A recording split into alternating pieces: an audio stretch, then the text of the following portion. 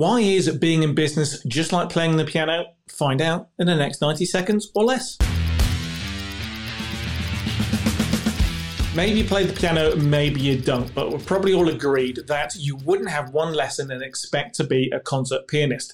It takes practice. You probably start when you're young, your parents badger you to practice, and then you practice at weekends, and then over many years of practice, you get good enough to be a concert pianist.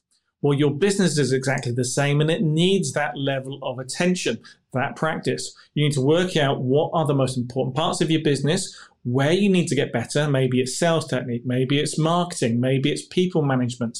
Work out where you need to get better and practice at it. Or let's relate it to being a pro footballer, let's say. You wouldn't expect that footballer just to turn up for the match and that's their practice and they get better after each match. No, they turn up for practice sessions every single day because they need to drill and practice and get better and better. Your business is the same. Treat it as such. Work out where you need to practice and keep doing so until you're absolutely brilliant.